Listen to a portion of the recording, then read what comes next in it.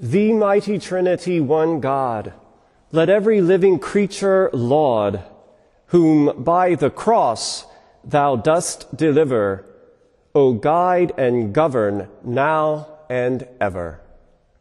Amen. The former abbot primate of the Benedictine Confederation, Notker Wolff, had this to say about the call to monastic life. At first, we feel called by God and attracted by Him. We grow in our vocation and get the impression that God has gripped us and will never let us go. We want to withdraw from Him in order to escape His grasp, but He loves us too much to allow us to fall. He holds us fast. One of the most common and recurring motifs of sacred scripture is the call narrative. We hear God's call to Abram, Moses, and Joseph, to Samuel, Isaiah, and Jeremiah, to the Virgin Mary, Peter, and Paul. These and so many more have their lives suddenly interrupted and are overwhelmed by the sense that their lives as they know it is no longer possible because of this divine interruption. A new path opens up, which wasn't seen before, and a voice beckons to follow. And this vocation to leave all and follow continues to be heard by some people long after the pages of the Bible have come to an end. Antony, Benedict, and Romuald hear it. Francis, Clare, and Dominic hear it. And even after the vocation to religious life was discredited by the Protestant reformers, God's voice to leave all and follow was still heard, resulting in the community of the Sisterhood of the Holy Cross, the first women's Anglican religious order, the Society of St. John the Evangelist, the first men's Anglican religious order, and James Huntington's Order of the Holy Cross, the first men's religious order in the Episcopal Church. We've just heard the original and paradigmatic call narrative, the call of Abram. Abram was a wealthy man living a comfortable life. He had everything going for him. He wasn't engrossed in sin, nor was he crying out to God to be saved from some encroaching enemy. He was simply living his life as was the custom of his day, when suddenly God stepped into the routine of his life and revealed a plan for Abram that Abram could never have imagined for himself. Abram's good wasn't good enough for God. And in that moment, it's as if Abram becomes so intoxicated with the vision of God that the most daring, the most reckless behavior follows. He leaves country, kindred, and home, all that defined him, and all that he knew and loved, with only the voice of God as guide and the promise of God as inspiration. What results is a whole new way of being in the world that would allow for God to be revealed without the encumbrance of the old ways of Abram's thinking and being. Now, Abram wakes up each morning not just with the day's routines ahead, but with a divine purpose and a divine mandate. And the blessing of God begins to overflow in all that he says and does. St. Paul's equally dramatic interruption accomplishes the same effect. The old man is stripped off. and impregnated with divine vision of the new creation, Paul boldly follows the call of God with faith alone as guide, and reimagines what life in this world can be like when lived fully united to God in Christ. And the world will never be the same because of it.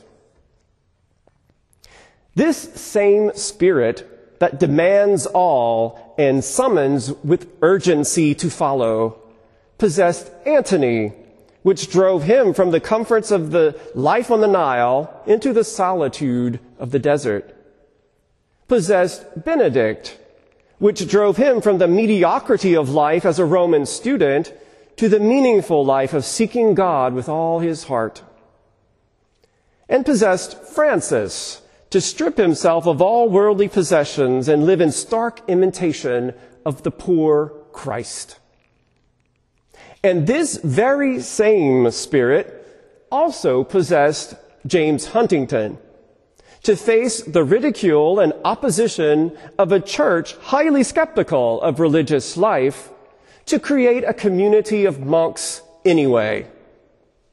Monks devoted to imitating the crucified Christ, who bore the cross for love of the world. Like Jeremiah experienced long ago, some people find themselves seduced by God, so overwhelmed by a beauty, so overcome with a purpose, that all freedom to choose otherwise seems lost. Nothing else but obedience and faithfulness to this vision will let one find rest. You seduced me, Lord, and I let myself be seduced. You were too strong for me, and you prevailed. Each of the God-possessed founders and foundresses of new religious communities, while all daring to follow God to a place they know not, and at the cost of immense sacrifice, bore their own unique expression of the kingdom of God. In the case of James Huntington and the Order of the Holy Cross, this aspiring member is particularly struck by one quality above all that, at least in my perspective, makes Huntington and the community he founded especially attractive. Even above his courageous spirit and fortitude is his personal love for Christ and his cross that suffuses his spirituality, and the very wise rule he left for the monks in his charge, and on which the Holy Cross monks of today continue to stand. For Huntington, all the elements of the religious life point to Christ and to the cross, which reveals the passion of God's love for the world. The line, O crux ave spes unica, O cross, our one reliance, hail, from the hymn Vexilla Regis, opens his rule and situates all that is to come. The life of prayer, which forms the first part of the rule, brings one face to face with the cross. In the liturgy, in obedience, in meditation, in the pondering of sacred scripture. The cross is born in one's own ascetical life as one appropriates it in the dying to self and in the service to God and one's brothers in community, which forms the second part of the rule. And in the third part, the fiery love encountered in this divine appropriation of the cross manifests the fruit of the cross, a love which must act, and a fire which must burn, and a Christ in each of us which must bring healing and salvation. Crux est mundi medicina. The cross is the medicine of the world. The life of Father Huntington and the vision for his order of monks is one of total integration into the life of Christ crucified. At once, possessed by the love shown forth on the cross in prayer and worship, and simultaneously, and because of this, possessed by the power of the Spirit released from the cross to love without limit. The dichotomies of the spiritual life fall by the wayside, and all that is left is one consumed with love and fire, which must act and burn. Brothers, we too have heard this call from the cross. We too have left all behind to journey together with faith alone as our guide. And our hearts burn with this same fiery love.